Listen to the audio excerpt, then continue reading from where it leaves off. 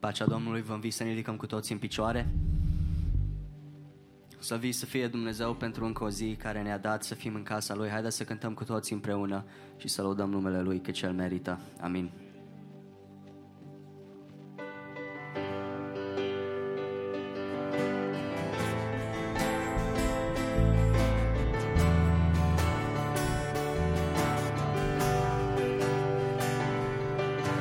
Ai plătit un preț să-mi dai viață,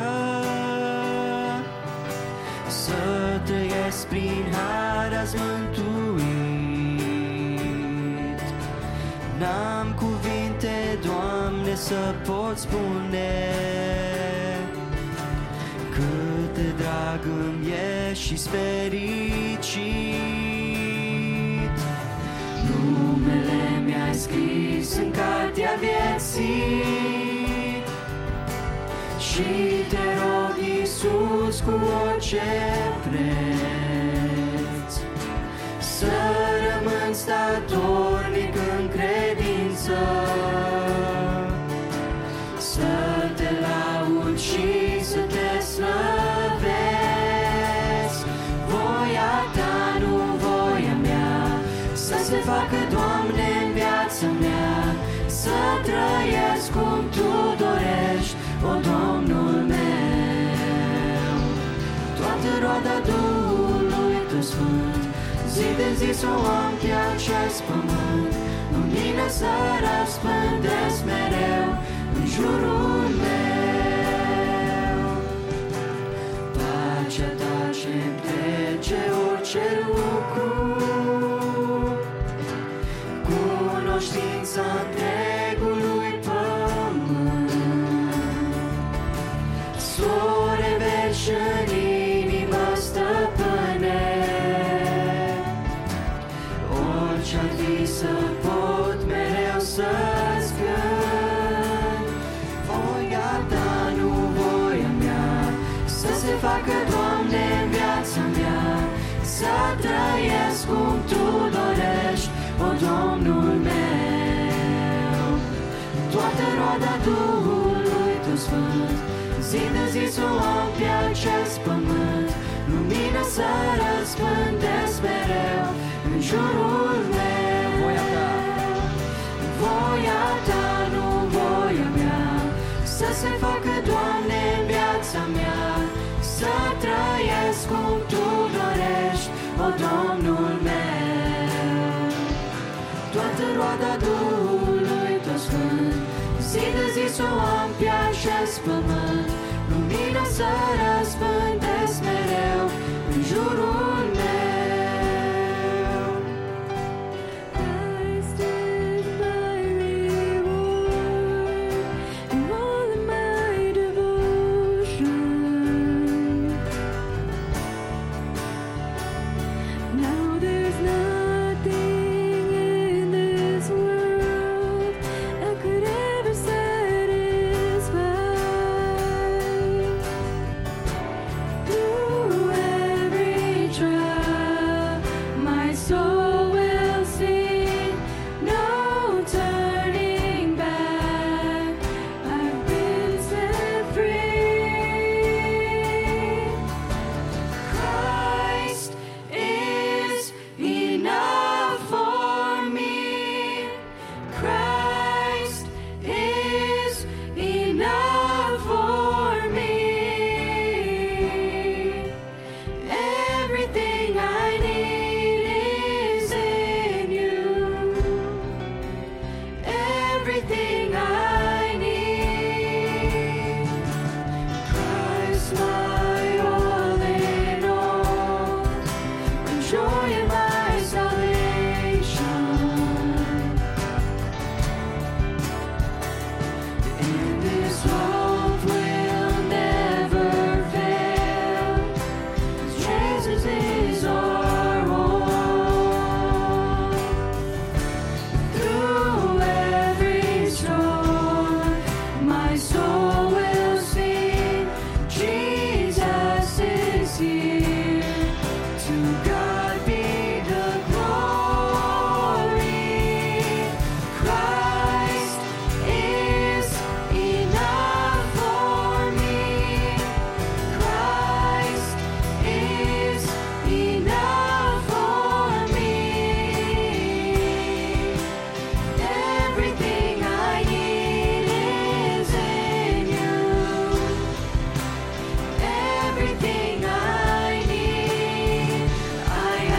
decided to follow Jesus.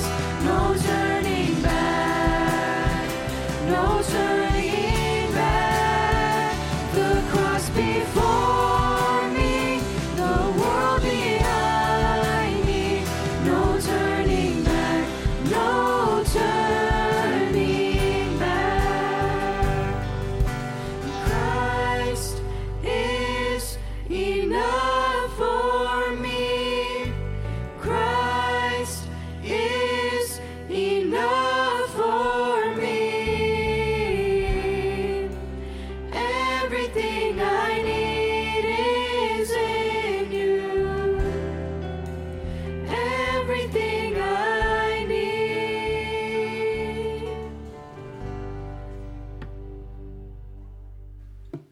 Aceasta este ziua pe care a făcut-o Domnul. Să ne bucurăm și să ne veselim în ea. Doamne ajută, Doamne dă izbândă, amin. Dragilor, vă spun un bun venit în casa lui Dumnezeu. Aș vrea să vă întrebați în dimineața aceasta și fiecare să ne întrebăm, oare am meritat noi ziua aceasta? Nu am meritat-o, dar în dragostea Lui Dumnezeu ne-a mai dat o nouă zi. Și această nouă zi aduce cu ea multe oportunități pentru fiecare dintre noi. În dimineața aceasta avem oportunitatea să stăm în prezența Domnului. În dimineața aceasta am avut oportunitatea să ne rugăm 45 de minute. În dimineața aceasta avem oportunitatea să stăm la masa Domnului, să primim iertare și viață. În dimineața aceasta avem oportunitatea de a spune o vorbă bună cuiva, de a ne cere iertare și de a fi iertați, de a dărui, de a spăla picioarele unui sfânt în dimineața aceasta, pentru că suntem la cina Domnului. Și multe oportunități are cu ea această zi. Haideți să profităm de aceste oportunități. Dacă în ziua aceasta, Dumnezeu ne-a dat sănătate, ne-a dat viață, putem umbla, putem să ne mișcăm. Haideți să profităm de aceste oportunități pe care Domnul ni le dă în fiecare zi. Dragilor, aș vrea să venim în această rugăciune și să-i mulțumim Domnului pentru această zi. Să-i spunem, Doamne, n-am meritat, dar pentru că Tu mi-ai dat-o, îți mulțumesc și vreau să profit de această zi. Vreau să mă apropii de Tine, vreau să mă apropii de biserica Ta. Să cerem binecuvântarea Domnului peste tot ceea ce se va face în dimineața aceasta. Să cerem binecuvântarea peste copiii aceștia și peste slujirea pe care ei o vor aduce înaintea noastră și înaintea Domnului. Să ne rugăm Domnului și să-i cerem Domnului prezența Lui în mijlocul nostru.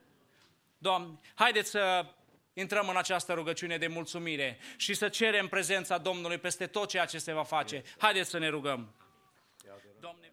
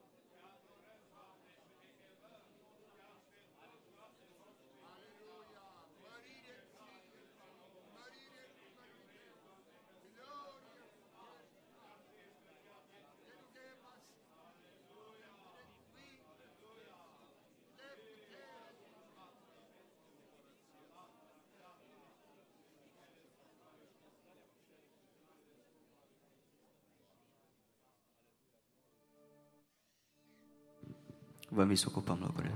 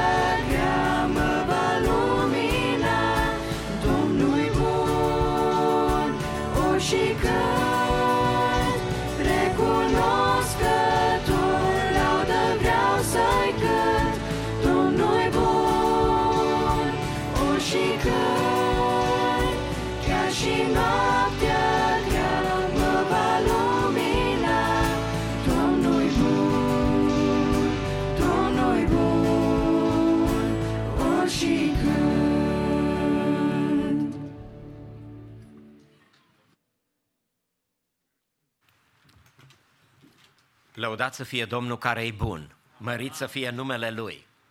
Cred că Domnul a fost bun cu noi și în această zi, în această dimineață, că ne-a îngăduit să venim în casa Lui și să ne închinăm înaintea Lui. Glorificat să fie numele Domnului.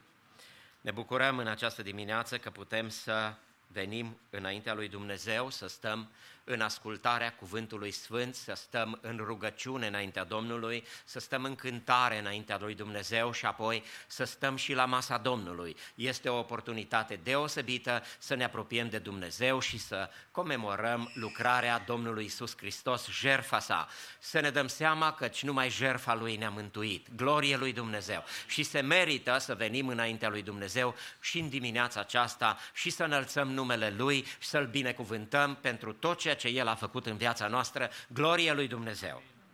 Doresc să citesc în dimineața aceasta din Psalmul 50 și psalmul acesta spune următoarele cuvinte, până la versetul 15 voi citi.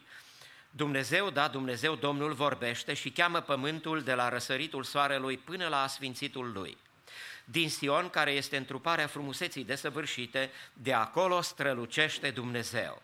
Dumnezeul nostru vine și nu tace, înaintea lui merge un foc mistuitor și împrejurul lui o furtună puternică.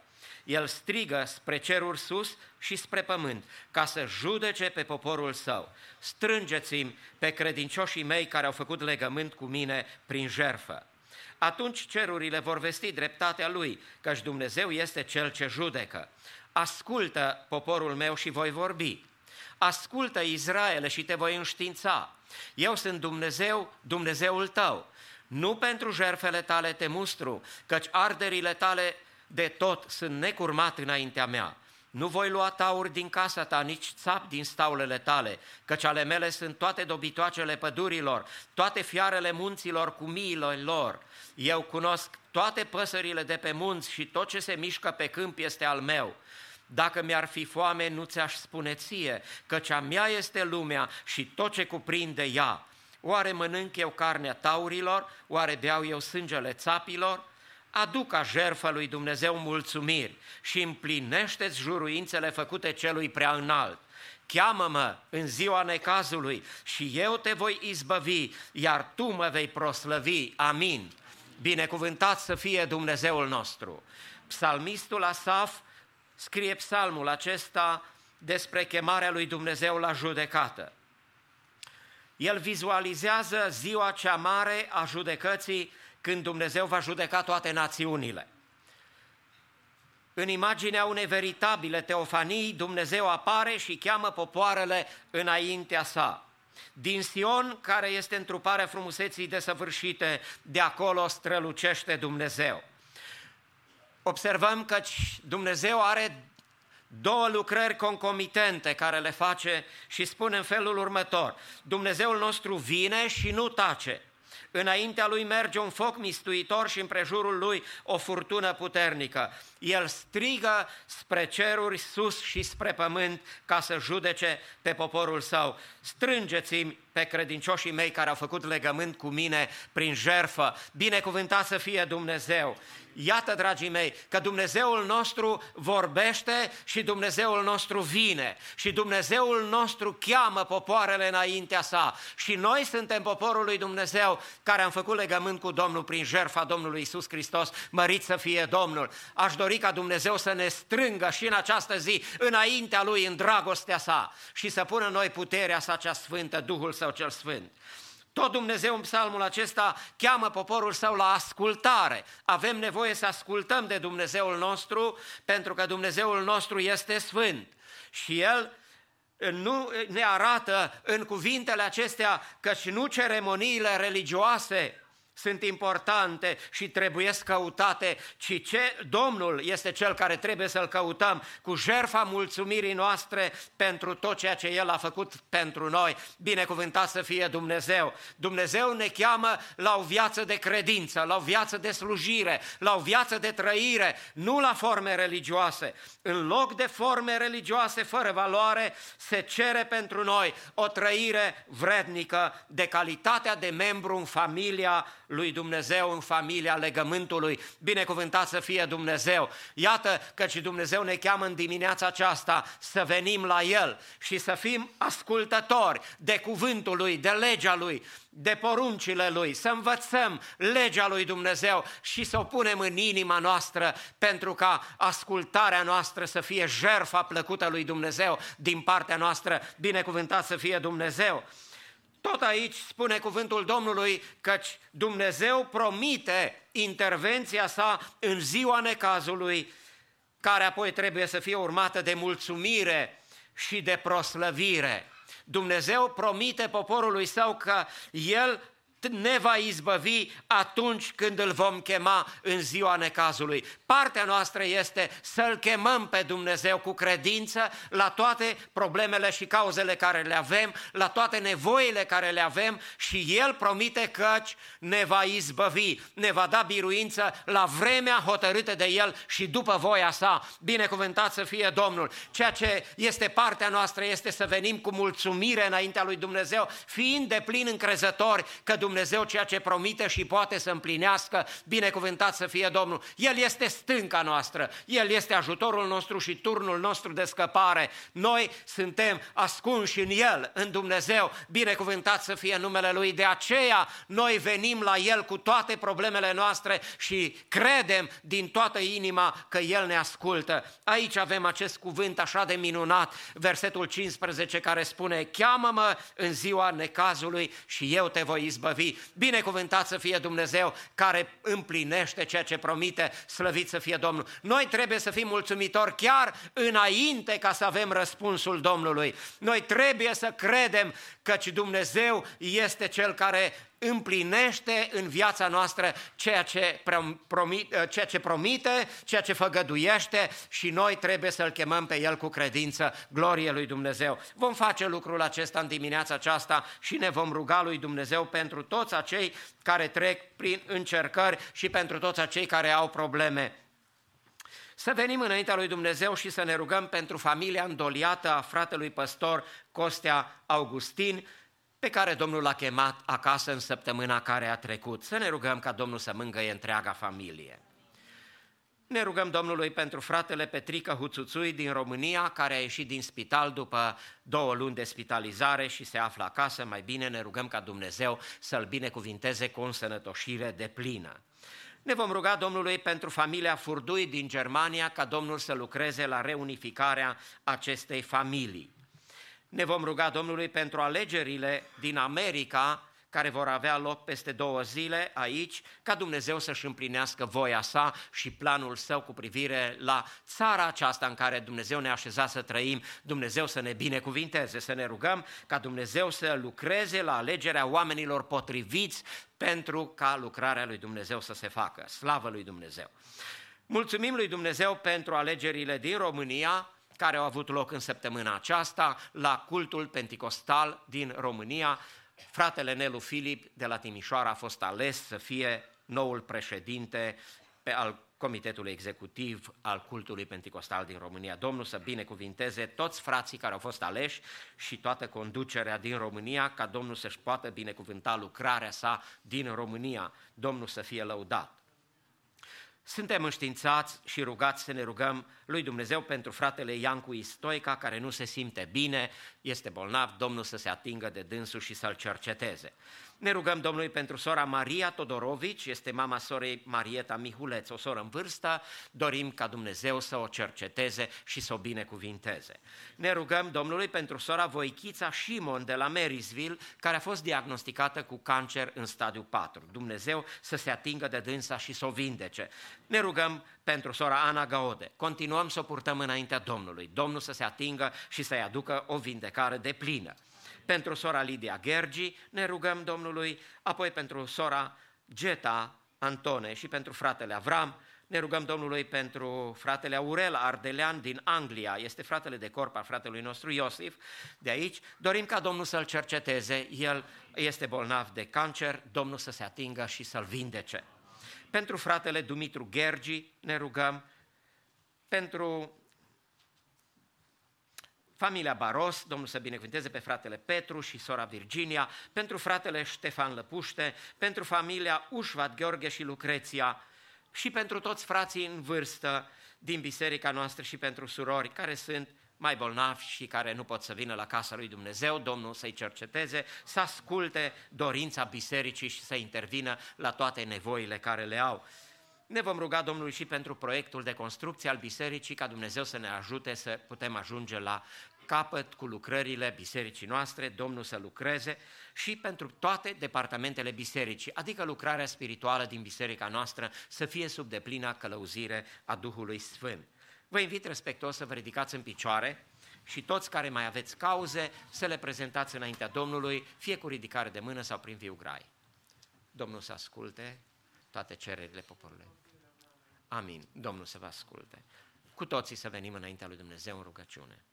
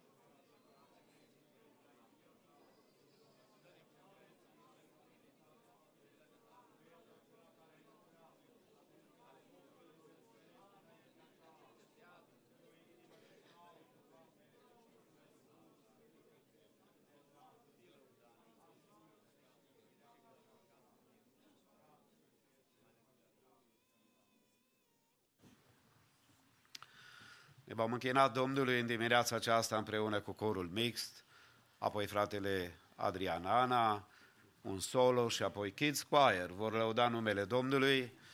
Vă salutăm în dimineața aceasta pe fiecare care sunteți cu noi, dorind în toată inima ca Dumnezeu să vă binecuvinteze. Îi salutăm și binecuvântăm și pe cei care sunt online cu noi, fie direct, fie în reluare, într-o zi Dumnezeu și pe ei să-i cerceteze. Înainte să ocupați locurile, dați mâna și salutați-vă numele Domnului și binecuvântați-vă.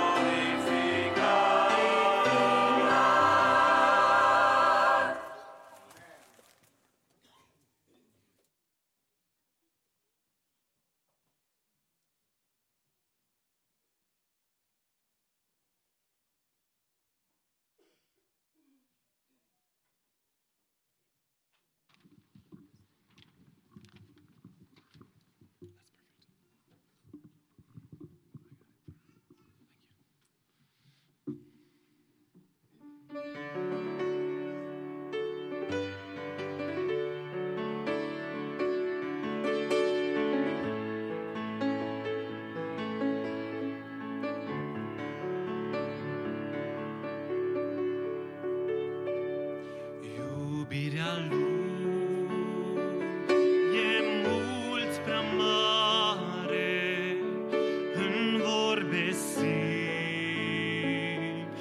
s-o descriu, mai sus de orice stea răsare și în adânciri o poți găsi. Înaintea lui, când vii și spui păcatul tău murdar, El prin Iisus îți dă de sus iertare înalt său har. Iubire sfântă și bogată, tu ne rămâi mereu. Cântarea noastră minunată, în veci lui Dumnezeu.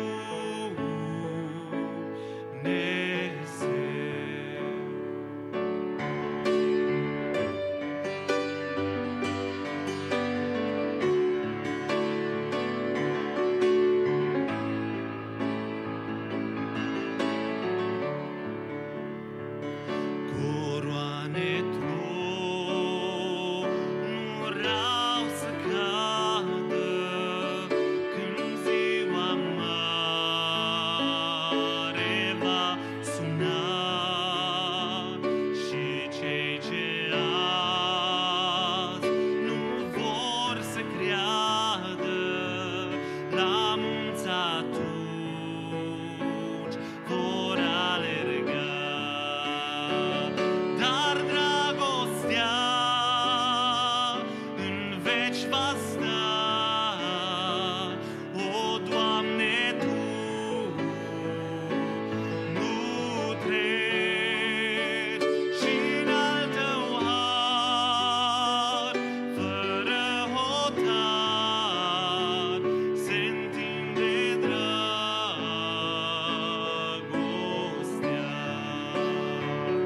Iubire sfântă și bogată, tu ne rămâi mereu.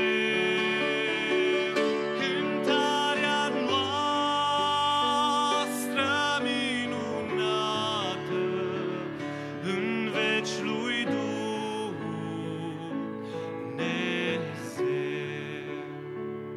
Cu apa mării de-am scrie iubirea lui pe cerul întins, și orice om dar vrea să fie un scripi al slavei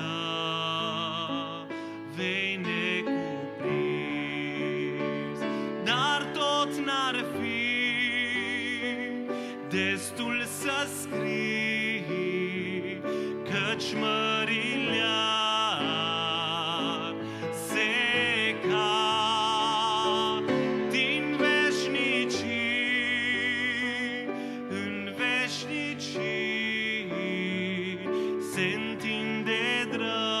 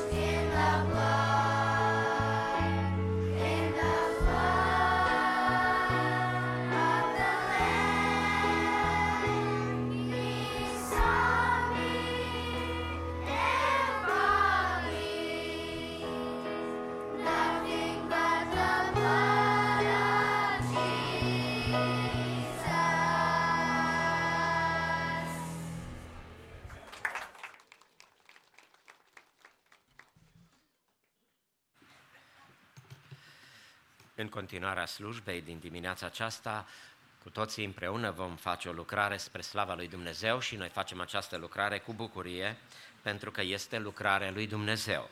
Dumneavoastră știți că în fiecare lună, în prima duminică a lunii, la colecta care o facem în Duminica Cinei, noi strângem ajutoare pentru lucrarea lui Dumnezeu și anume venim înaintea lui Dumnezeu cu darurile noastre, cu zeciuielile noastre, pentru a onora lucrarea lui Dumnezeu și pentru a face tot ceea ce trebuie pentru slava lui Dumnezeu. De aceea noi susținem atât pe cei care trec prin suferință, care trec prin nevoi, cât și lucrarea lui Dumnezeu de misiune. Noi susținem pe fratele păstor Eugen Mitrea, care lucrează printre românii din Israel, ca Dumnezeu să binecuvinteze lucrarea de acolo și de asemenea susținem și alte lucrări de misiune și tot ceea ce se face aici vrem să fie spre gloria lui Dumnezeu. Pentru aceasta doresc să citesc câteva cuvinte din 2 Corinteni, capitolul 9, și apoi să venim înaintea lui Dumnezeu, să cântăm spre slava Domnului și să aducem darurile noastre înaintea lui Dumnezeu. De aceea am socotit de trebuință să rog pe frați să vină mai înainte la voi și să pregătească strângerea darurilor făgăduite de voi, ca ele să fie gata, făcute cu dărnicie, nu cu zgârcenie. Să știți, cine seamănă puțin, puțin va secera, iar cine seamănă mult, mult va secera. Fiecare să dea după cum a hotărât în inima lui, nu cu părere de rău sau de silă, căci pe cine dă cu bucurie îl iubește Dumnezeu. Și Dumnezeu poate să vă umple cu orice har, pentru că având totdeauna în toate lucrurile din destul, să prisosiți în orice faptă bună. După cum este scris, a împrăștiat, a dat săracilor, neprihănirea lui rămâne în veac. Cel ce dă sămânță sămănătorului și pâine pentru hrană, vă va da și vă va înmulți și vouă sămânța de semănat și va face să crească roadele neprihănirii voastre. Amin. Dumnezeu să ne binecuvinteze la aceasta. În timpul cântării în comun vom face și această strângere de ajutoare pentru slava Domnului.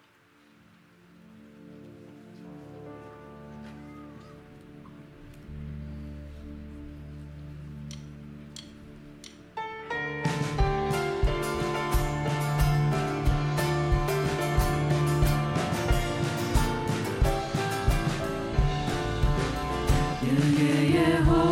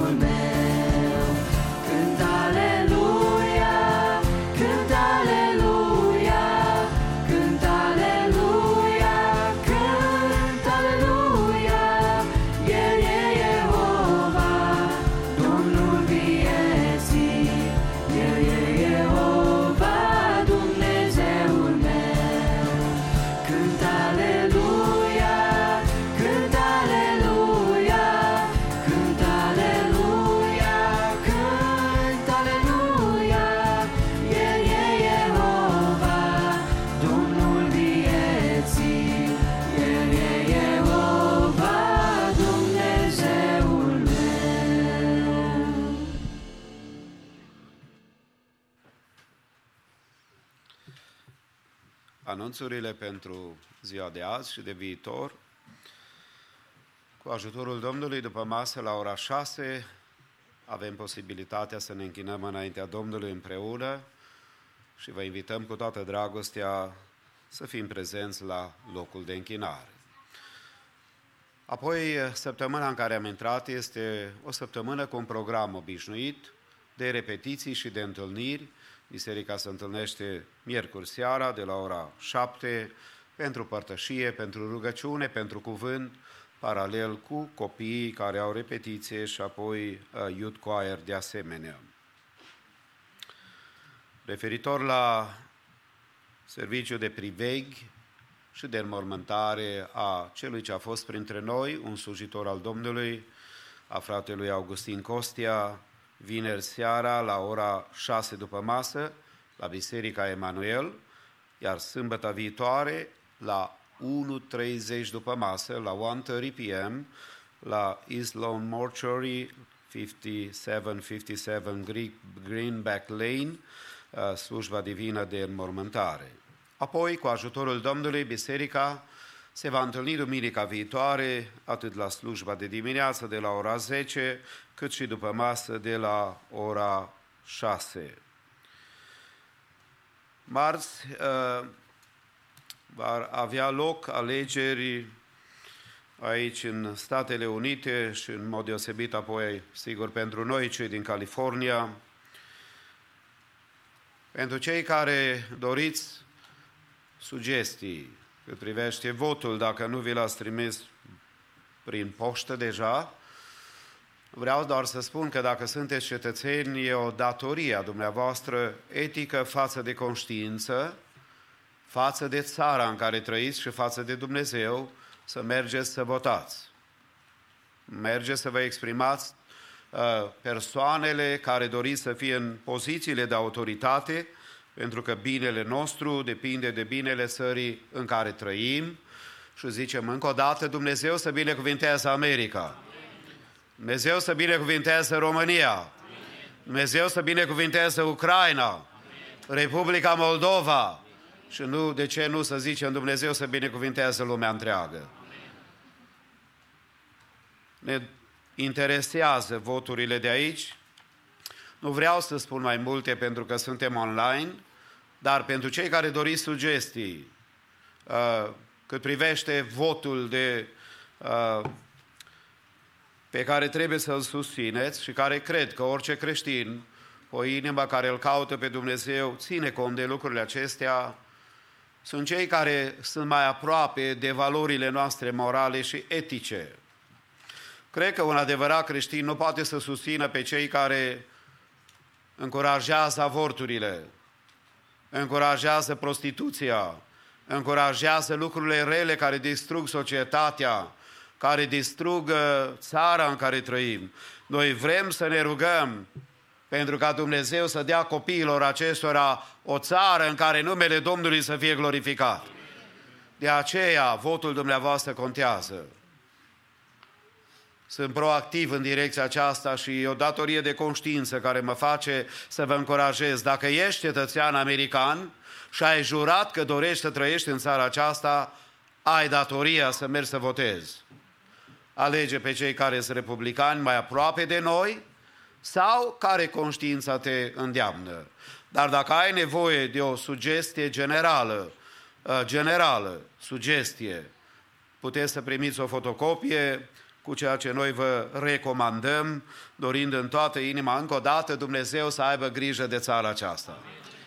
Stimații mei, continuăm să ne închinăm Domnului cu corurile care laudă pe Domnul, corul mixt și corul de copii. Dumnezeu să ne binecuvinteze.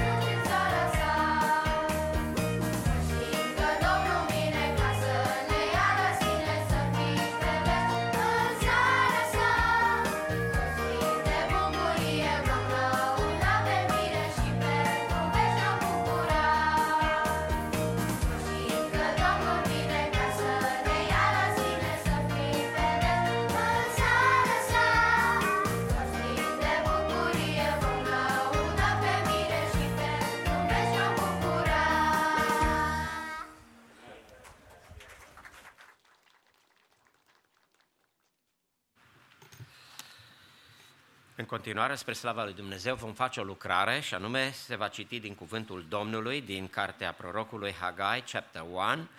Cuvântul va fi citit de fratele Ryan Namba. Înainte ca să citim, doresc să vă fac această mențiune căci biserica noastră are această frumoasă practică și cred că este bună, folositoare pentru creșterea noastră spirituală în cuvântul lui Dumnezeu. Din 2013, în fiecare an, biserica noastră citește Biblia odată, de la un capăt la celălalt. Mă rog ca Domnul să binecuvinteze această practică în biserica noastră și toți să ținem pasul cu citirea cuvântului lui Dumnezeu, pentru că aceasta va fi benefică pentru starea noastră spirituală și Dumnezeu să ne ajute la lucrul acesta.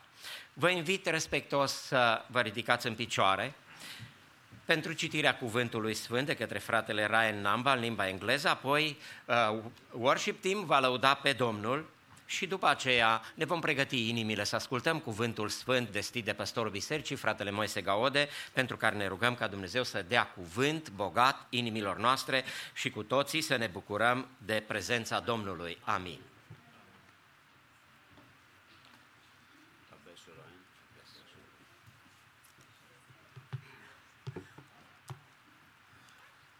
Good morning, church. Please join me in Haggai chapter 1, beginning with verse 1. In the second year of Darius the king, in the 6th month, on the first day of the month, the word of the Lord came by the hand of Haggai the prophet to Zerubbabel, the son of Shealtiel, governor of Judah, and to Joshua, the son of Jehozadak, the high priest. Thus says the Lord of hosts, these people say the time has not yet come to rebuild the house of the Lord. Then the word of the Lord came by the hand of Haggai the prophet. Is it a time for you yourselves to dwell in your paneled houses while this house lies in ruins? Now, therefore, thus says the Lord of hosts, consider your ways. You have sown much and harvested little. You eat, but you never have enough. You drink, but you never have your fill. You clothe yourselves, but no one is warm.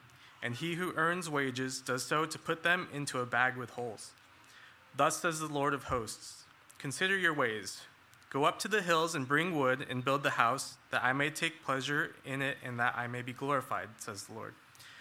You looked for much, and behold, it came to little. And when you brought it home, I blew it away. Why? Declares the Lord of hosts. Because of my house that lies in ruins, while each of you busies himself with his own house. Therefore the heavens above you have withheld the dew, and the earth has withheld its produce. And I have called for a drought on the land and the hills, on the grain, the new wine, the oil, on what the ground brings forth, on man and beast, and on all their labors. Then Zerubbabel the son of Shealtiel and Joshua the son of Jehozadak the high priest, with all the remnant of the people, obeyed the voice of the Lord their God, and the words of Haggai the prophet, as the Lord their God had sent him. And the people feared the Lord. Then Haggai, the messenger of the Lord, spoke to the people with the Lord's message. I am with you, declares the Lord. And the Lord stirred up the spirit of Zerubbabel, the son of Shealtiel, governor of Judah, and the spirit of Joshua, the son of Jehozadak, the high priest, and the spirit of all the remnant of the people. And they came and worked on the house of the Lord of hosts, their God, on the 24th day of the month, in the 6th month, in the second year of Darius the king. Amen.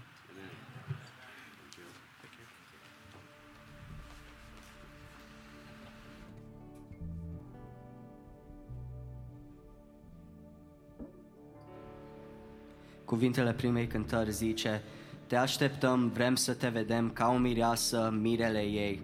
Ne e dor de al nostru Domn, cântăm vino în curând, Doamne vino. And in English it says, like a bride waiting for her groom, we'll be a church ready for you. Every heart longing for our King, we sing, even so, come, Lord Jesus, come. Și aș dori ca aceasta să fie cântarea noastră în această dimineață, că eu cred că venirea Domnului este foarte curând și noi ca o biserică să cântăm din toată inima, vino, Doamne Iisuse. Amin.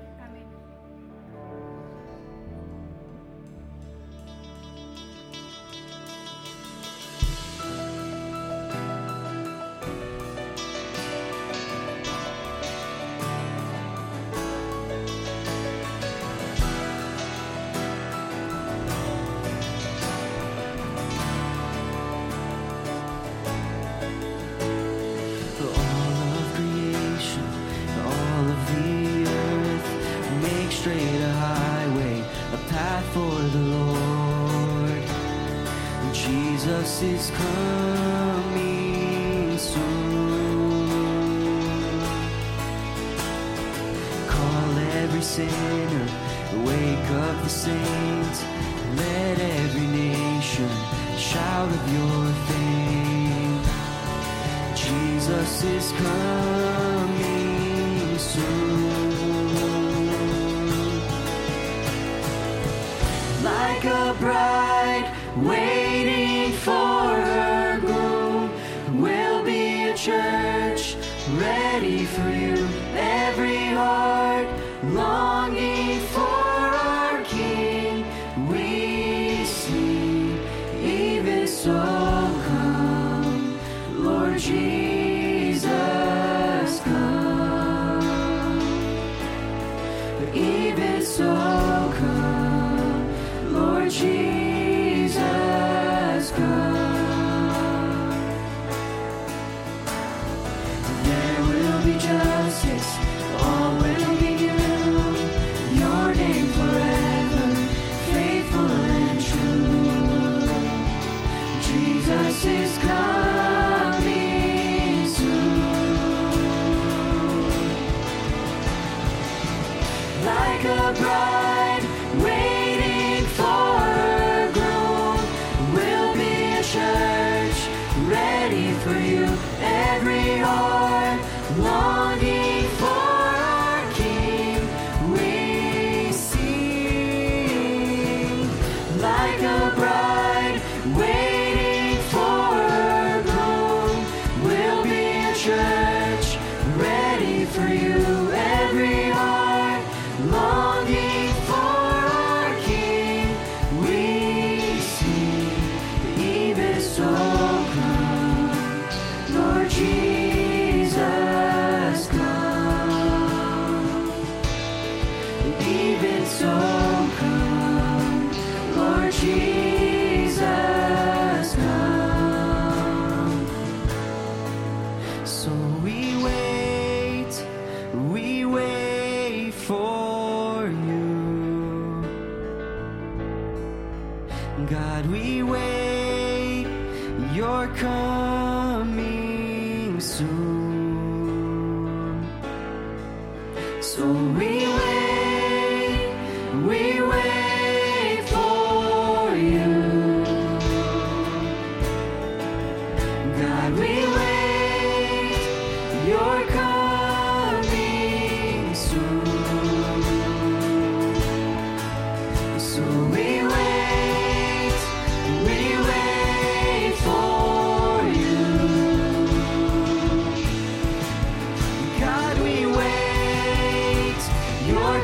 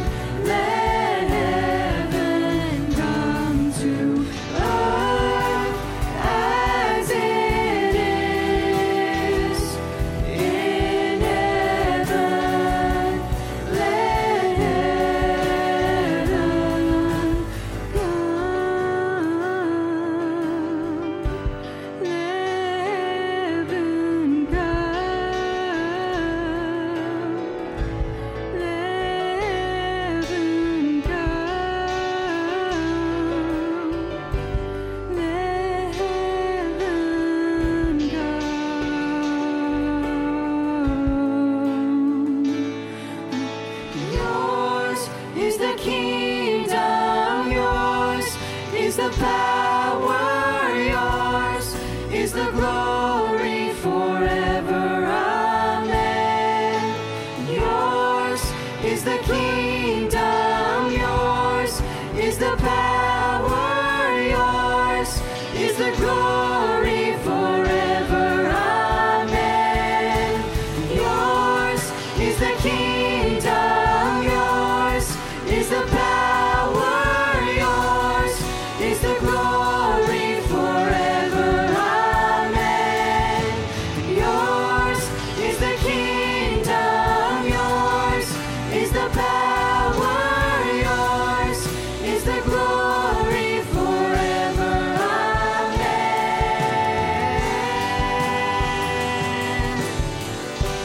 Let heaven come. Let heaven come. Let heaven come. On earth as it is in heaven, let heaven come to earth as it is in heaven, let heaven come.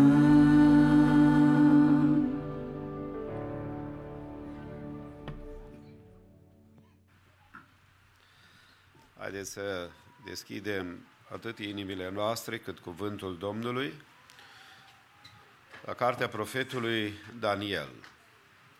Și vom citi în dimineața aceasta din capitolul 6, de la versetul 19 până la versetul 23, în care citim în felul următor. În revărsatul zorilor însă împăratul s-a sculat și s-a dus în grabă la groapa cu lei.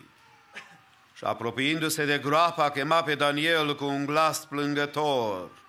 Împăratul a luat cuvântul și a zis lui Daniel: Daniele, robul Dumnezeului celui viu, a putut Dumnezeul tău, căruia îi slujești, necurmat să te scape de lei?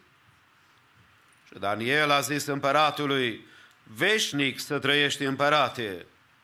Dumnezeul meu a trimis pe îngerul său și a închis gura leilor, care nu mi-au făcut niciun rău, pentru că am fost găsit nevinovat înaintea lui. Și nici înaintea ta, împărate, n-am făcut nimic rău. Atunci împăratul s-a bucurat foarte mult și a poruncit să scoată pe Daniel din groapă. Daniel a fost scos din groapă și nu s-a găsit nicio rană pe el, pentru că avusese încredere în Dumnezeul său. Amin. Vă invit să vă reașezați.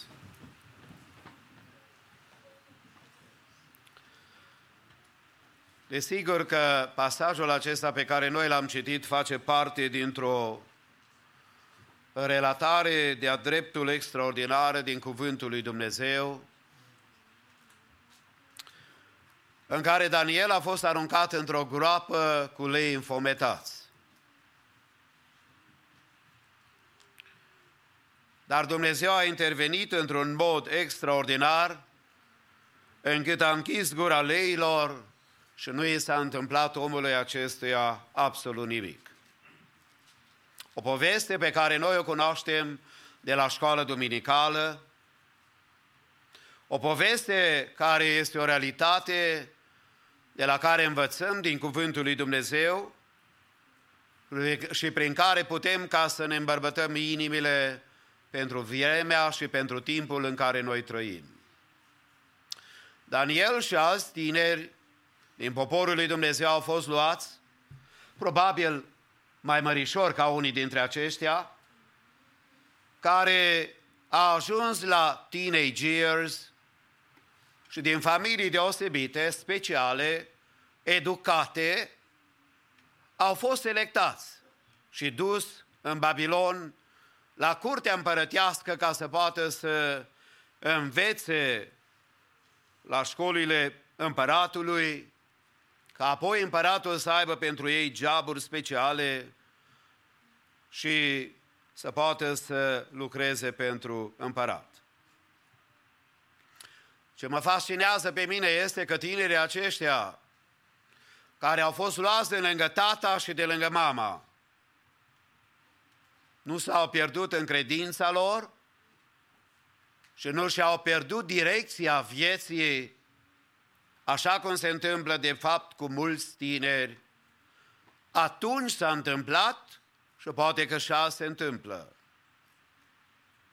Tineri care au fost despărțiți de țara lor, de comunitatea în care au crescut, de părinții care i-au alintat și care i-au educat, de cei care erau dragi lor și au devenit pentru ei standardul etic, moral și de trăire după voia lui Dumnezeu.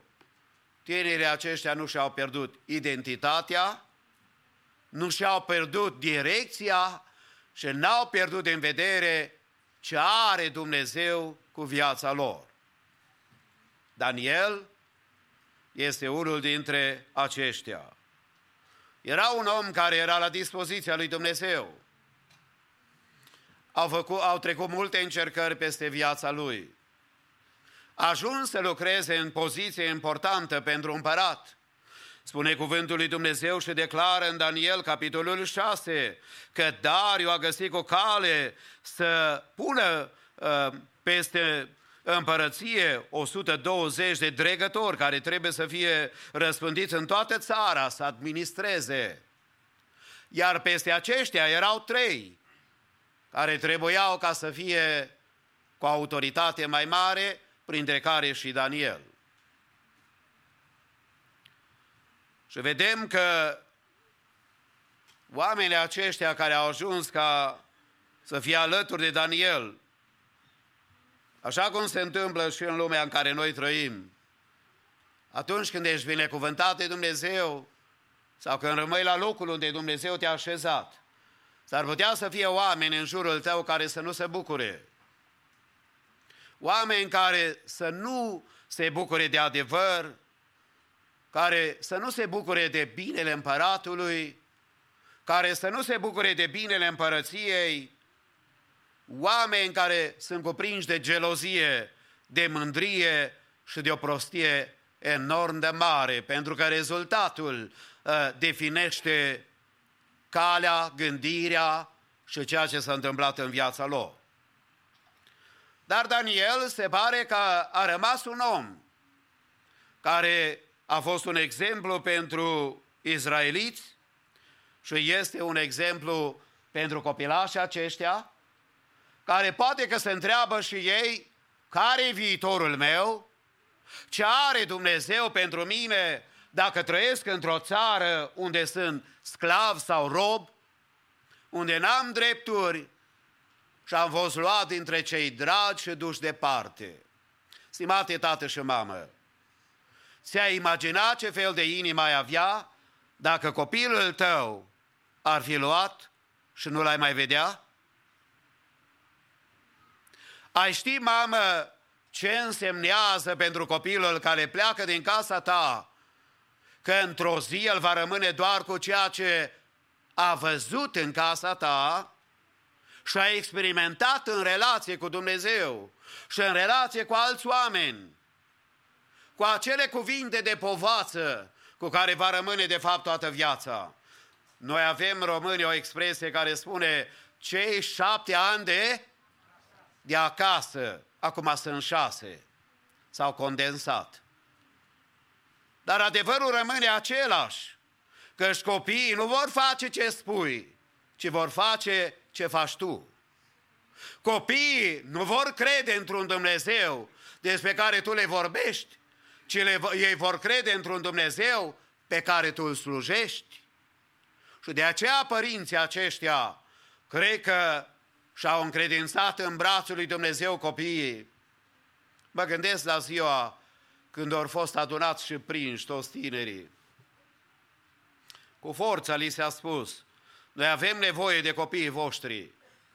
Vrem să-i ducem în țara noastră să educăm. Oare ce-o fi gândit tata și mama când și-o gândit la fiul și la viitorul casei lor? Copiii aceștia vor fi dus într-o țară cu mulți idoli. O țară în care Dumnezeul lui Israel nu va fi onorat. O țară în care idolatria este în floare și că nu se cunoaște care e adevăratul Dumnezeu în lumea aceasta. Oare ce se va întâmpla cu copilul meu? Dar iată că Biblia și vatra sau fundația bună pe care au pus-o părinții aceștia a rămas stabilă în cele mai grele condiții ale vieții. Așa cum cred că Dumnezeu ne pregătește și pe noi în țara în care noi trăim, în locul unde noi trăim, să fim oameni care să avem încredere în puterea lui Dumnezeu.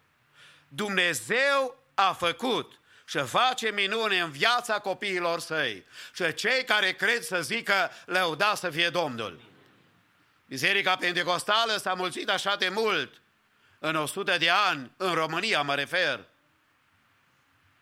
pentru că s-a crezut și s-a văzut intervenția lui Dumnezeu în viețile bunicilor, părinților și a celor care ne-au crescut pe brață de rugăciune. Și am ajuns a doua, a treia generație care să vedem mâna lui Dumnezeu și brațul lui Dumnezeu. Dumnezeu a lucrat și face minuni. De aceea din toată inima zicem, lăuda să fie Domnul.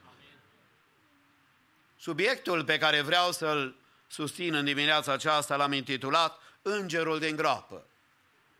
Îngerul din groapă. Pentru că nu există mângâiere mai mare în lumea aceasta decât atunci când ești în groapă să fie îngerul lângă tine.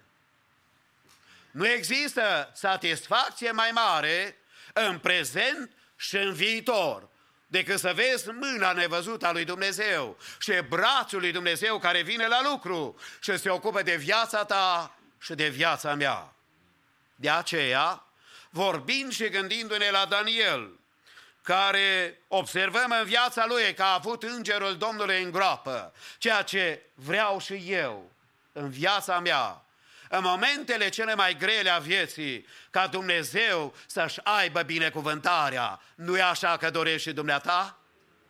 Nu e așa că atunci când vin zilele cele mai negre, când veștile cele mai proaste, când încercările cele mai mari vin, ai vrea să ai îngerul Domnului cu tine în groapă? Sigur că da. De aceea aș vrea să observăm că îngerul Domnului care vine cu tine în groapă trebuie să fie și el acela care să vină să te ajute și vrea Domnul să te ajute. Dar Daniel este un model de educație spirituală pentru noi. Mai întâi aș vrea să subliniem, Daniel a fost credincios în munca lui. Daniel a fost credincios în toată lucrarea pe care a făcut-o. Spune cuvântul Domnului în Daniel, capitolul 6, pasaj care spuneam, nu l-am citit tot. Daniel însă întrecea pe toate aceste căpetenii și pe dregători, pentru că în el era un duh înalt și împăratul se gândea să-l pună peste toată împărăția. Atunci căpeteniile și dregătorii au căutat să afle ceva asupra lui Daniel, ca să-l părască în ce priveau treburile împărăției. Dar n-au putut să găsească nimic, niciun lucru vrednic de mustrare, pentru că el era credincios și nu se găsea nicio greșeală la el și niciun lucru rău. Daniel a fost un om credincios în toată munca lui, în tot ce a făcut, l-a onorat pe Dumnezeu. Daniel a slujit într-o țară străină sub două guverne care erau foarte diferite de cea lui Israel. Cu toate acestea, el a rămas credincios împăratului, slujbei pe care a făcut-o, fără să-și compromită credința și valorile. N-am putea să spunem că Daniel a fost un om perfect. Așa gândim noi de multe ori. Oamenii lui Dumnezeu au fost perfecți. De aceea sunt puși în Biblie. Nu e adevărat. I-au fost oameni ca noi. Dar oameni care au stat la dispoziția lui Dumnezeu. Cu toate acestea, Daniel, așa cum se întâmplă oamenilor care slujesc pe Dumnezeu, criticii nu i-au găsit nici un motiv pentru care să-l învinuiască în fața împăratului. Pentru că Daniel lucra ca pentru Domnul. Spune cuvântul Domnului la Coloseni, capitolul 3 și versetul 23. Orice faceți, să faceți din toată inima ca pentru Domnul, nu ca pentru oameni. Știi tu că viața ta ar fi cu totul alta dacă tu ai lucra ca pentru Domnul în toate lucrurile vieții tale? Știi că șeful te-ar promova mai repede dacă te-ar vedea un om mulțumitor? O persoană care dorești binele companiei. Știi că acei clienți care îți dau joburi te vor promova la alții dacă faci jobul corect și dacă totul este într-o calitate superioară, pentru că îl onorează pe stăpân, dar îl onorează în cazul nostru și pe Dumnezeu. E adevărat că unii au impresia că numai la biserică e o muncă spirituală care facem. Adevărul este că dacă ești copilul lui Dumnezeu, toate domeniile vieții tale sunt spirituale. Tu nu poți să fii acelui rău de luni până sâmbătă și doar duminica lui Dumnezeu. Noi trebuie să aparținem și să trăim pentru Domnul în fiecare zi a vieții noastre. Daniel este un model care ne învață că munca pe care o prestezi tu, oricare ar fi ea, că poate ești un politician, sunt mulți politicieni răi, dar aș vrea să spun că Daniel ne avertizează că există și politicieni corecți. Apoi, cuvântul lui Dumnezeu ne arată că poate ești un rege. Nu dumneavoastră, îmi pare rău să vă spun. Dar poate că sunt unii care sunt chemați de Dumnezeu să fie la conducerea unor țări. Munca ta este importantă. Poate că Dumnezeu te-a chemat să fii un lawyer, un avocat. Munca ta este importantă. Poate că ești un muncitor care lucrezi în mod manual. Poate că ești ca Domnul Iisus, un templar. Poate că ești un educator, un profesor. Poate că ești un slujitor al Evangheliei. Poate că ești un predicator al cuvântului lui Dumnezeu. Poate că ești un consilier, o persoană care dai sfaturi la alții. Poate că ești o mamă în casă care ai impresia că munca ta nu are nicio valoare. Orice ai face în lumea aceasta, fă ca pentru Domnul. Aceasta ne învață Daniel. Dacă vrei ca îngerul Domnului să fie cu tine în ziua cea mai grea a vieții tale, fă toate lucrurile și fii credincios în munca pe care Dumnezeu ți-a încredințat-o. Roagă-te înainte să lucrezi. Cere ca Domnul să binecuvinteze mâinile tale. Cere ca Dumnezeu să-ți dea perspicacitate în gândire și să vezi și să înțelegi voia lui Dumnezeu. Cere ca binecuvântarea Domnului să fie peste lucrurile mari, dar mai important, să te rogi pentru lucrurile mici. Pentru acelea care zici, da, și pentru asta să mă rog? Da, roagă-te ca Domnul să-ți dea mamă înțelepciune pentru ca să știi ce să răspunzi acestor copii. Și toți tații zic amin. Roagă-te, tată, ca mama, soția ta care rămâne acasă, să aibă cuvinte de la Dumnezeu pentru cei care trăiesc într-o societate atât de idolatră, ba chiar mai periculoasă decât vremea lui Daniel.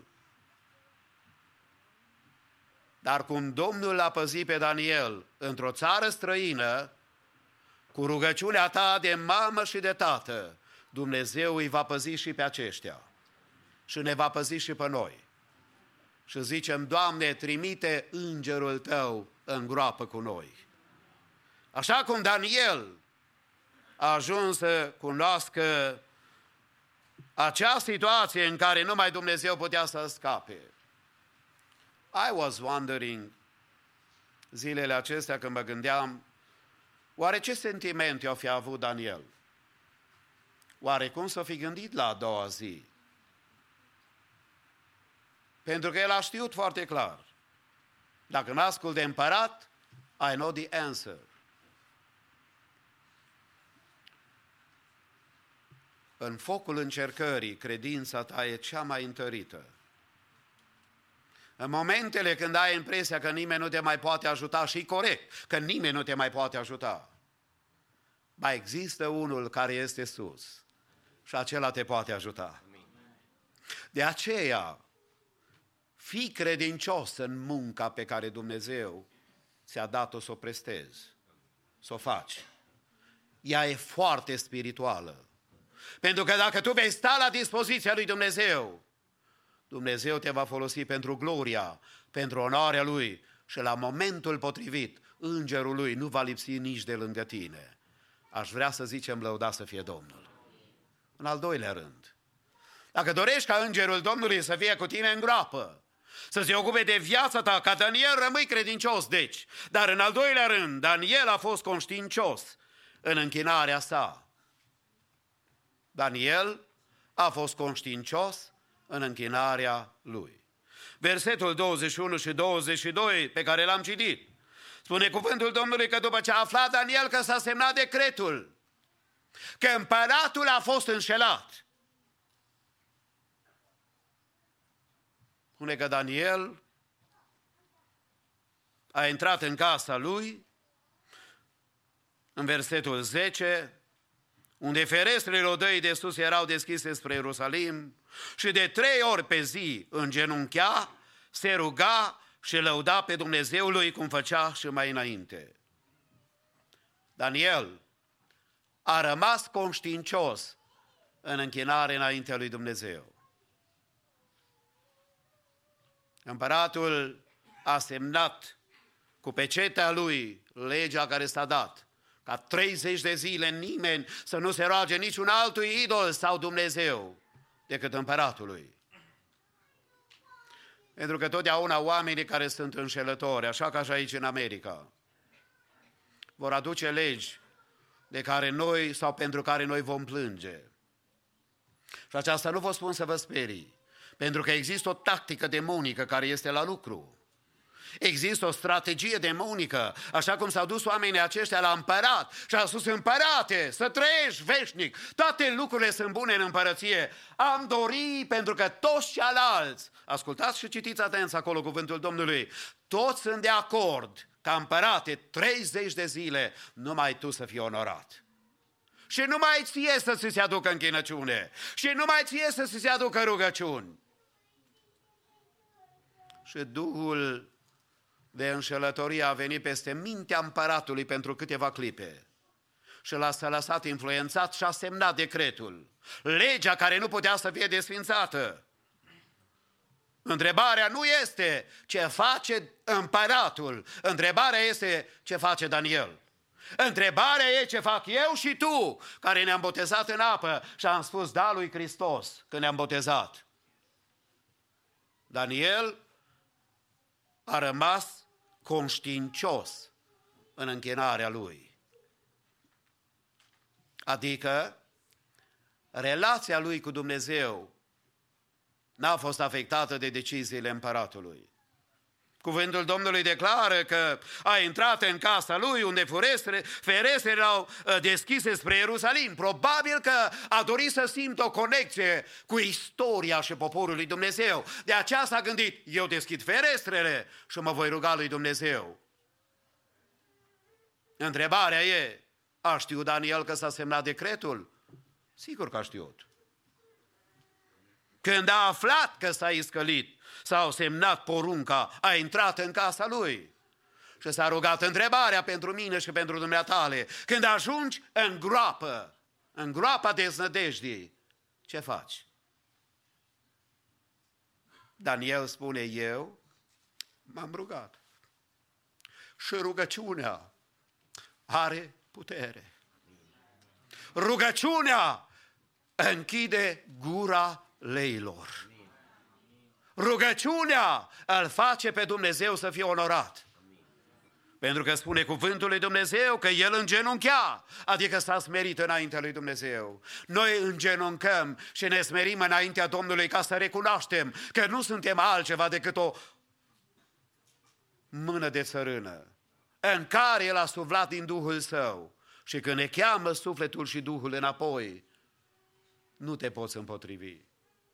Să ai un an, să ai 10, să ai 20, să ai 40, să fii de 60, să fii de 80 de ani, de 83 de ani, ca fratele Costea, ca alții care au ajuns mai în vârstă. Când El decide, viața mea și viața ta e mâna lui Dumnezeu. Dar Daniel a știut că el trebuie să rămână credincios în închinarea sa.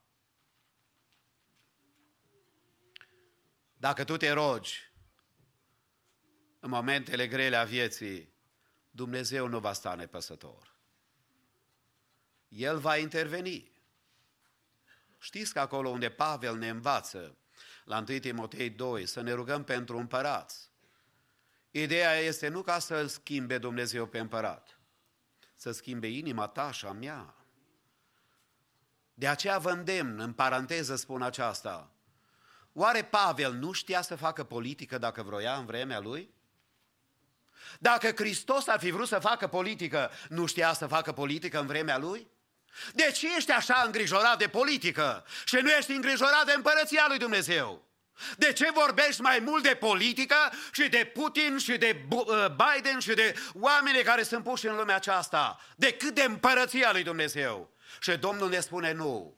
Noi trebuie ca să fim ca Daniel, conștiincios în închinarea noastră, să ne rugăm înaintea lui Dumnezeu. Când te rogi Domnului, îți eliberezi sufletul de toate îngrijorările. Când te rogi Domnului, te smerești și îți aduci aminte că ești o mână de țărână și că Cel care are binecuvântare e Dumnezeu și că El este acela care se ocupă de viața ta. O femeie creștină a fost întrebată în mod batjocoritor de cineva: ce obții dacă te rogi regulat lui Dumnezeu? Și ea a răspuns în general, de fapt nu câștig nimic. Când mă rog, eu pierd.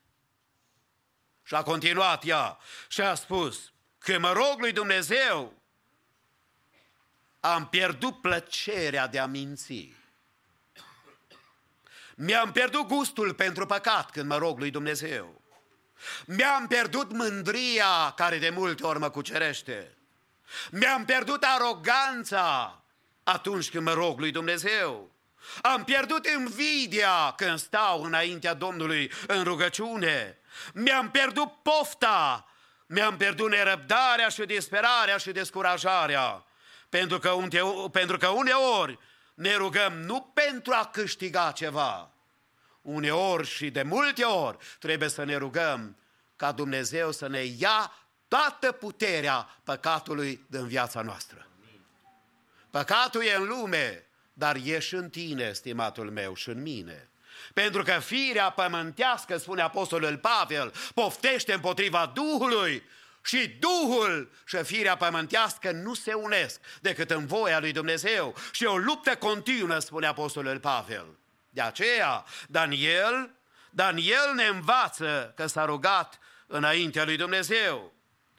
S-a rugat și a mulțumit cum făcuse mai înainte, spune cuvântul Domnului. Circumstanțele nu i-au schimbat închinarea. Același lucru îl vedem și pe Avram făcând. Când Domnul îi spune, dă-mi fiul tău pe Isaac.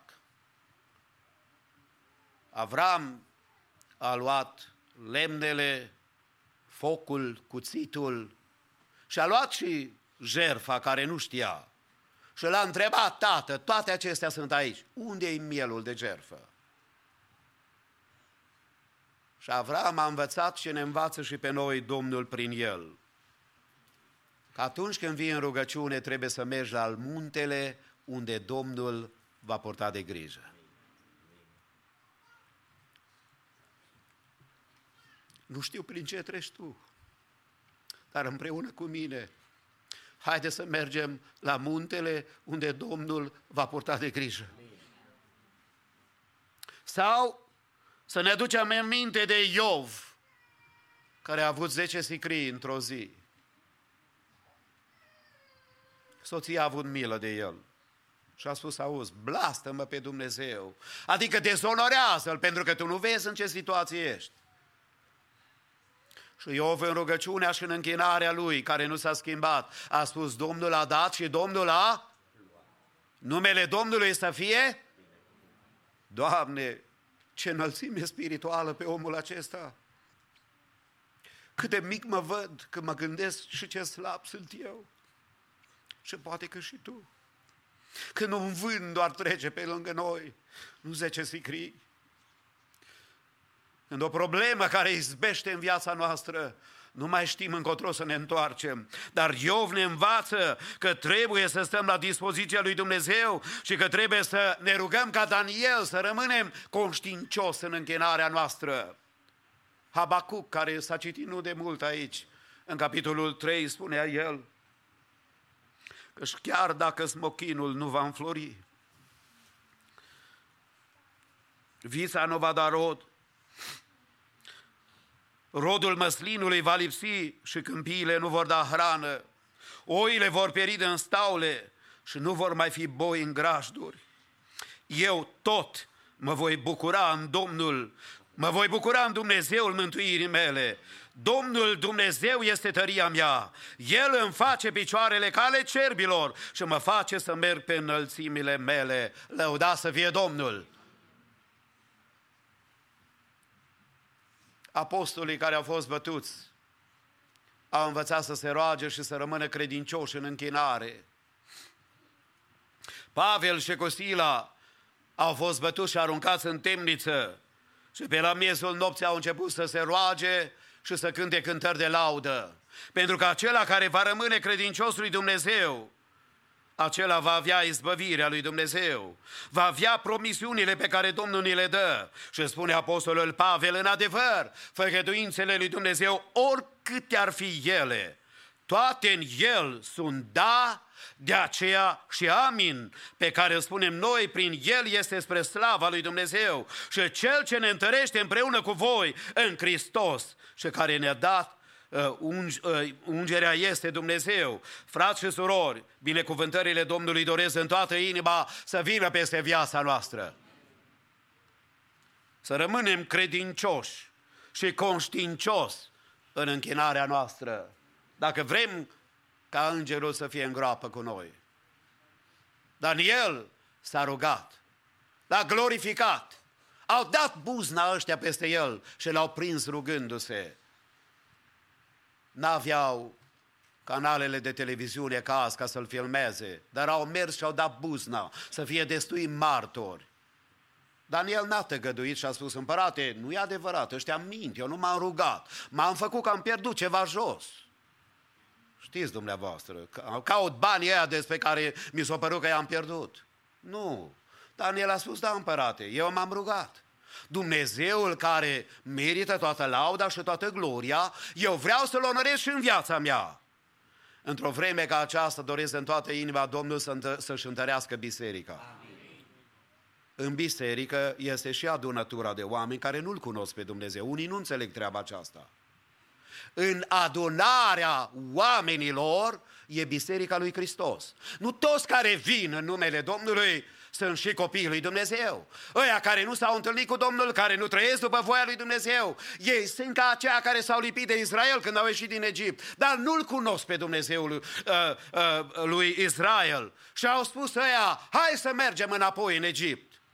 Așa sunt unii care vorbesc și azi așa. Ai grijă la cine asculți, ai grijă la cine stai, lângă cine stai și la ce ureche asculți și la ce gură te apleci. Ai grijă, pentru că în lumea aceasta noi avem nevoie să rămânem conștiincioși în închinarea noastră. Aici venim să ne închinăm lui Dumnezeu.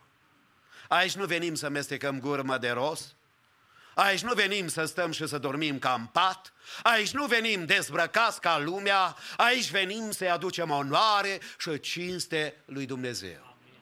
Și aș dori să zică biserica amin. Altfel n-are rost să venim aici. Dar venim aici pentru că unde sunt 2 sau 3 adunați cu adevărat în numele Lui, privirea noastră este spre El. Poți să ai o lume întreagă, dacă nu l-ai pe El, ai pierdut tot. Dar dacă l-ai pe El, ai tot. Lăudat să-i fie numele. Mă apropii de încheiere. Ca îngerul să fie în groapă cu dumneatale și cu mine, fii conștiincios în munca pe care o prestezi. Fii conștiincios în închinarea ta. Nu ce face vecinul și vecina, ce faci tu în relația ta cu Dumnezeu și eu. Și în al 3-lea rând, Daniel a fost conștiincios în încrederea lui. În încrederea lui. Știți că cei 3 tineri care au fost aruncați în groapa cu foc, în cuptorul aprins, cuptorul a fost încins sau încălzit de 7 ori mai tare și împăratul a fost foarte generos cu ei. A spus: tineri dragi, voi nu vă dați seama ce șansă aveți a vieții? Voi aveți prestigiu să mergeți la cea mai bună școală a țării noastre, să fiți în slujba mea, împăratului. Auzi, când cântă orchestra încă o dată, fanfara, instrumentele, plecați-vă și voi odată acolo. Și a spus: împărate, noi nu putem să facem lucrul acesta, nu pentru că nu te respectăm pe tine, dar există unul care e și deasupra ta și noi trebuie pe acela să-l onorăm. Și dacă va hotărâ cumva să nu ne scapă, deși el poate să ne scape, noi, împărate, să știi că nu are rost să mai argumentăm, nu vrem să vă supărăm, nici să vă reținem timpul. Noi vom rămâne pentru Dumnezeul nostru. Și iată-l pe Daniel, că a fost credincios, conștiincios în încrederea sa. Spune cuvântul Domnului, după ce l-au aruncat în groapă, că împăratul n-a dormit toată noaptea.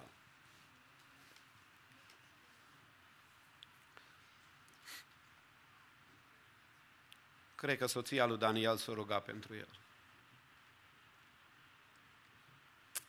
Cred că ceilalți izraeliți cu inimă pentru Domnul s-au fi rugat pentru Daniel când a aflat ce s-a întâmplat cu Daniel. Dar totodată Daniel și ceilalți au rămas încredințați că dacă Domnul a putut să trimită îngerul său în cuptor, îl poate trimite de data aceasta îngerul său și în groapă, ca să închidă gura leilor. Și a venit împăratul care n-a putut să doarmă noaptea. Știi că rugăciunea ta îi va face pe unii ori să doarmă prea bine, ori pe unii să nu-i lase deloc să doarmă. Dacă rugăciunea ta e curată înaintea lui Dumnezeu, eu cred că Dumnezeu este acela care mișcă inimile. Vă aduceți de acea pildă aminte în care spunea Domnul Iisus de o văduvă săracă care tot mergea la judecător ca să-i facă dreptate și într-o zi judecătorul a spus: femeia aceasta, deși n-am nici frică de Dumnezeu, nici rușine de oameni, pentru că tot vine la mine, am să-i fac dreptate. Aș vrea să știi că rugăciunea ta va interveni și va ajunge la Dumnezeu la momentul potrivit. Și iată că Daniel a fost conștiincios în încrederea sa. Împăratul n-a putut să doarmă, n-a avut nevoie nici de entertainment, pentru că a spus: nu, n-am nevoie de nimeni. Când s-a făcut ziua, când s-a crăpat de ziua, împăratul a fugit repede la groapă. Și știți dumneavoastră că l-a strigat pe Daniel. Și apropiindu-se de groapă, a chemat pe Daniel cu un glas plângător. Împăratul a luat cuvântul și a zis lui Daniel: Daniele, robul Dumnezeului celui viu, a putut Dumnezeul tău, căruia îi slujești necurmat, să te scape de lei? Și Daniel a zis împăratului: veșnic să trăiești, împărate, Dumnezeul meu a trimis pe îngerul său și a închis gura leilor, care nu mi-au făcut niciun rău, pentru că am fost găsit nevinovat înaintea lui. Prima nevinovăție pe care trebuie tu și eu să o am e înaintea lui Dumnezeu. Oamenii vor spune multe, Dar cântarul și judecata lui Dumnezeu e cea mai importantă. Și nici înaintea ta, împărate, n-am făcut nimic rău. Și îngerul Domnului a fost trimis în groapă să închidă gura leilor. În dimineața aceasta doresc în toată inima ca îngerul Domnului să fie trimis și la tine. Tu care călătorești cu mașina, de fapt, care ați venit cu avionul acum în dimineață?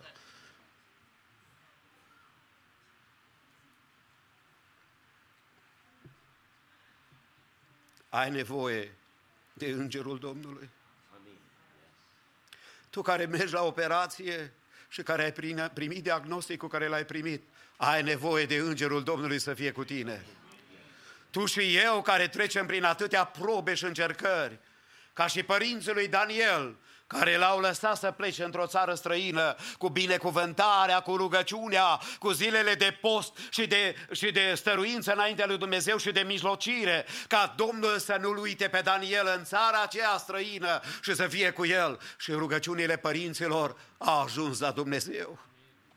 Părinte drag, nu dispera niciodată, chiar dacă nu-ți mai vezi fiul, chiar dacă e într-o țară străină ca cel risipitor, chiar dacă e pierdut în casă ca cel care a rămas în casă, roagă-te ca Dumnezeu să iasă înainte. Și îngerul Domnului, care este mesagerul, ambasadorul, trimisul lui Dumnezeu, să vină și în viața ta în zilele cele mai grele.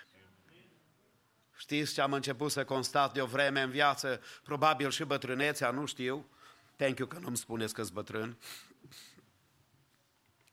că de multe ori după ce trec anumite evenimente, îmi dau seama și zic ca psalmistul, de n-ar fi fost Domnul de partea mea.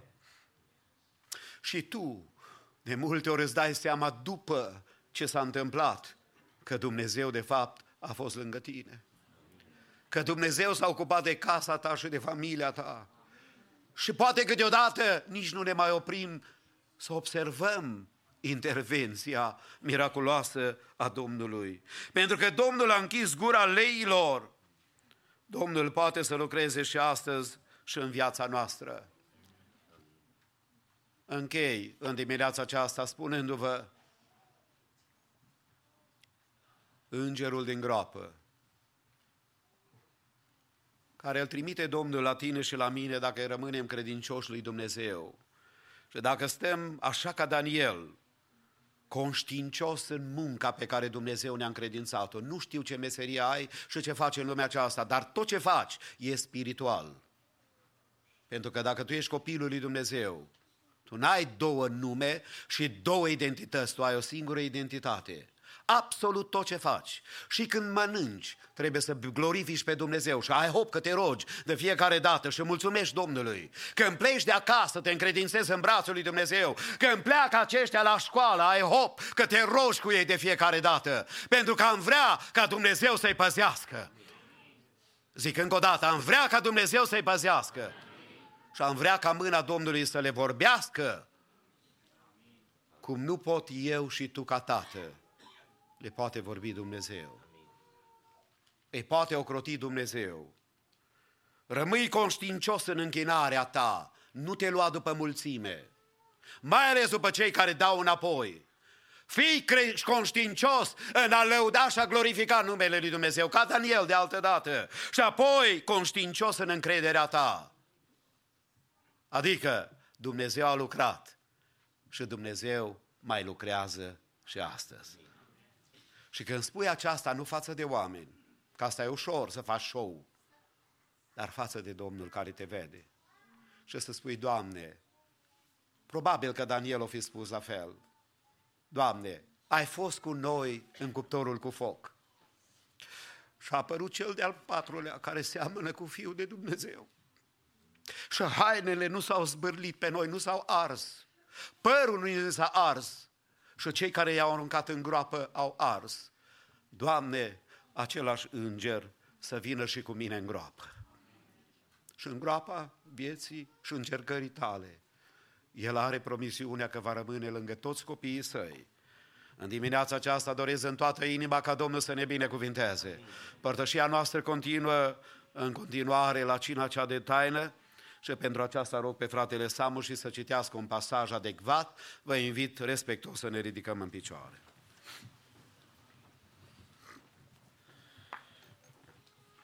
Cuvântul Domnului se găsește în Evanghelia după Matei, capitolul 26, între versetele 26 și 29.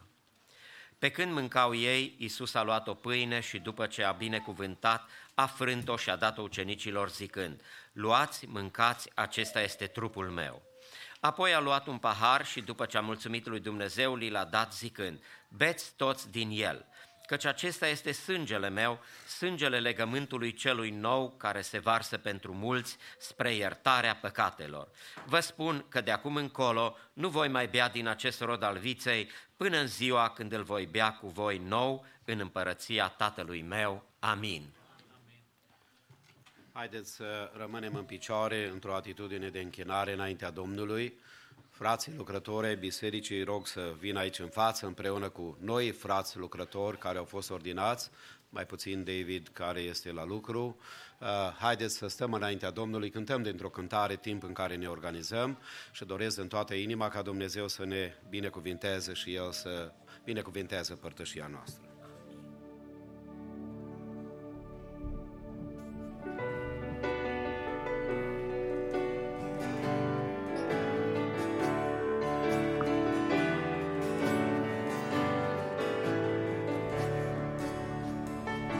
Sângele Tău m-a curățit, sângele Tău m-a mântuit, sângele Tău viața mi-a dat. Ai murit ca eu să fiu iertat, sângele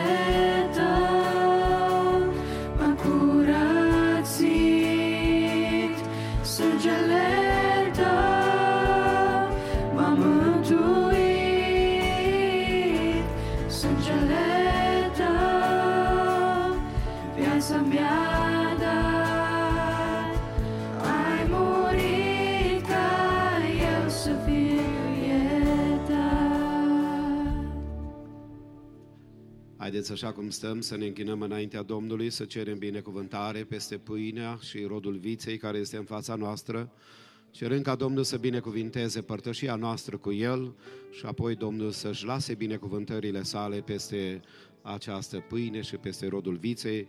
În fratele Nelu Mois cerem binecuvântarea Domnului. Stăm înaintea Ta, scumpe Tată, în numele Domnului Iisus și îți mulțumim, Doamne, de aceste momente solemne pe care le-ai pregătit pentru noi. Te rugăm să binecuvântezi, Doamne, numele Tău peste fiecare din noi. Te rugăm să lași prezența Duhului Tău cel Sfânt, Doamne, peste noi. Te rog să binecuvântezi în mod deosebit aceste elemente prin care noi vrem să ne apropiem de trupul și de sângele scump a Domnului Iisus. Binecuvântează pâinea aceasta care reprezintă trupul Domnului. Întărește-ne, Doamne, sfințește-ne, Doamne, pregătește-ne pentru gloria Ta, Doamne. Te rog să binecuvântezi și rodul viței care reprezintă sângele vărsat pentru iertarea noastră și îți mulțumim, Doamne, că sângele scump a Domnului Iisus are putere de vindecare, de eliberare, de transformare și te rugăm, Doamne, să lucrezi în puterea sângelui vărsat, să ne unești în dragostea Ta, Doamne, să ne faci o inimă, un suflet, un gând, să ne dai putere, Doamne, să traversăm această vreme și să împlinim voia Ta, Doamne. Binecuvântă pe toți cei care se vor împărtăși cu trupul și sângele sfânt a Domnului Iisus. Te rog să lași pacea Ta peste noi, te rog să lași îndurarea Ta, iertarea Ta, vindecarea Ta, Doamne. Numele Tău să fie glorificat, Tatăl nostru, a Domnului Iisus și a Duhului Sfânt. Amin. Cântăm Domnului timp în care se pregătesc elementele. Sângele Tău m-a curățit, sângele Tău m-a mântuit, sângele Tău viața mi-a dat. Ai murit ca eu să fiu ridicați mâinile, mă închin în fața ta. Doar tu meriți să fii lăudat. Nimeni nu a iubit așa de mult ca să moară pentru vina mea. Îmi ridicați mâinile, mă închin în fața ta. Doar tu meriți să fii lăudat. Nimeni nu a iubit așa de mult ca să moară pentru vina mea. Participăm la cina Domnului. Toți cei care au un botez în apă la o vârstă matură și care au dezlegarea cugetului în dimineața aceasta să participe, îi rugăm frumos să rămână în picioare, într-o atitudine de rugăciune, dar și de colaborare cu frații care servesc. În schimb, copiii sau cei care n-au un botez în apă sau cei care nu participă în dimineața aceasta, îi rugăm să ocupe locurile chiar acum pe bancă. Urmează să împlinim cuvintele sfinte ale Domnului Iisus: luați, mâncați, acesta este trupul meu. În timpul acesta se vor cânta cântări de laudă, de închinare și de proslăvire la adresa lui Dumnezeu.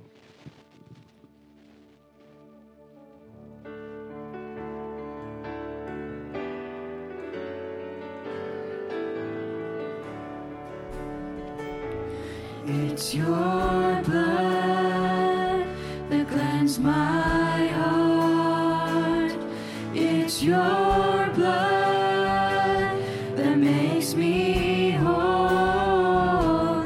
It's your blood that changed my life.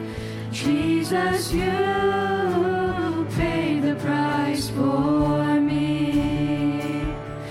It's your blood that changed my heart.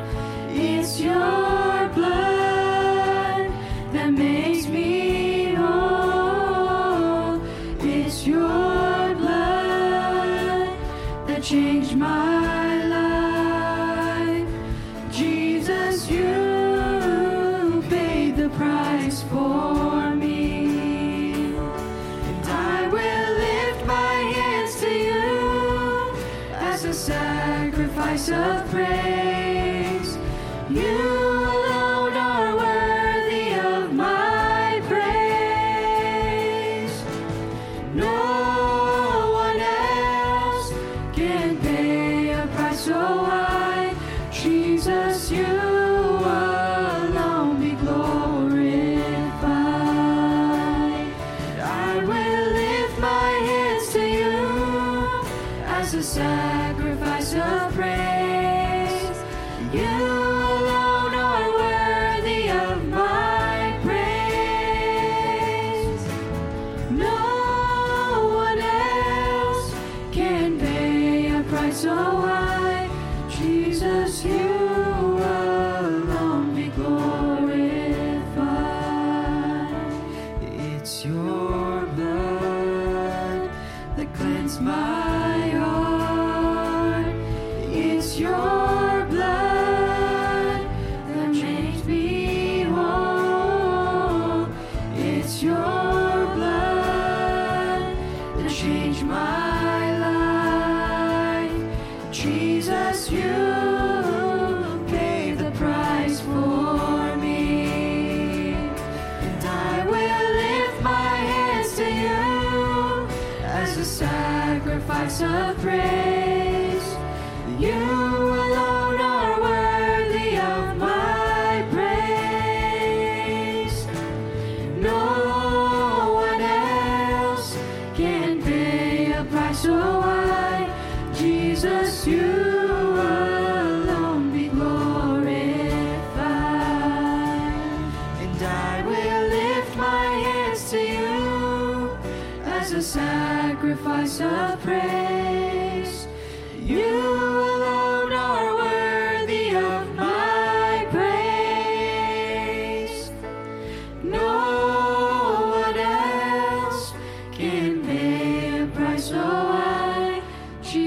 Jesus, you alone be glorified.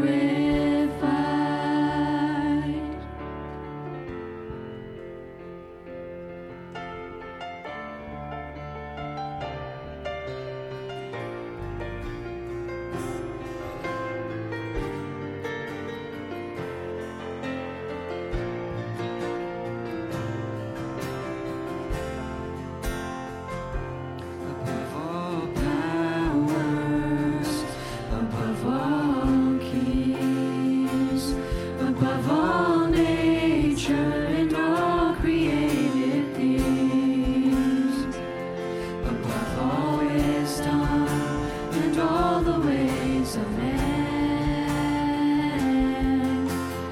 you were here before the world began.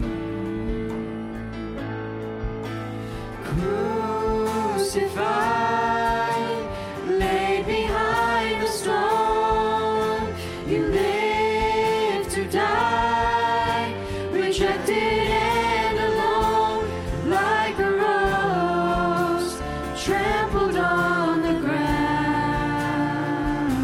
You took the fall and thought of me above all. Crucified, laid behind the stone, you lived to die, rejected and alone, like a rose trampled on the ground. You took the fall and thought of me above all kingdoms, above all thrones, above all wonders the world has ever known, above all wealth and treasures of the earth. There's no way to measure what you're worth. Crucified, laid behind the stone, you lived to die, rejected and alone, like a rose trampled on the ground. You took the fall and thought of me above all. Crucified, laid behind the stone, you lived to die, rejected and alone, like a rose trampled on the ground. You took the fall and thought of me above all. Crucified, laid Haideți să ne ridicăm cu behind the toți în picioare. Let's stand. Let's You stand. lived to die, rejected and alone, like a rose trampled on the ground. You took the fall and thought of me above all. Cel care s-a gândit la noi și a murit pentru noi, a Lui să fie toată slava. Haideți cu toți așa cum stăm să mulțumim într-o rugăciune comună.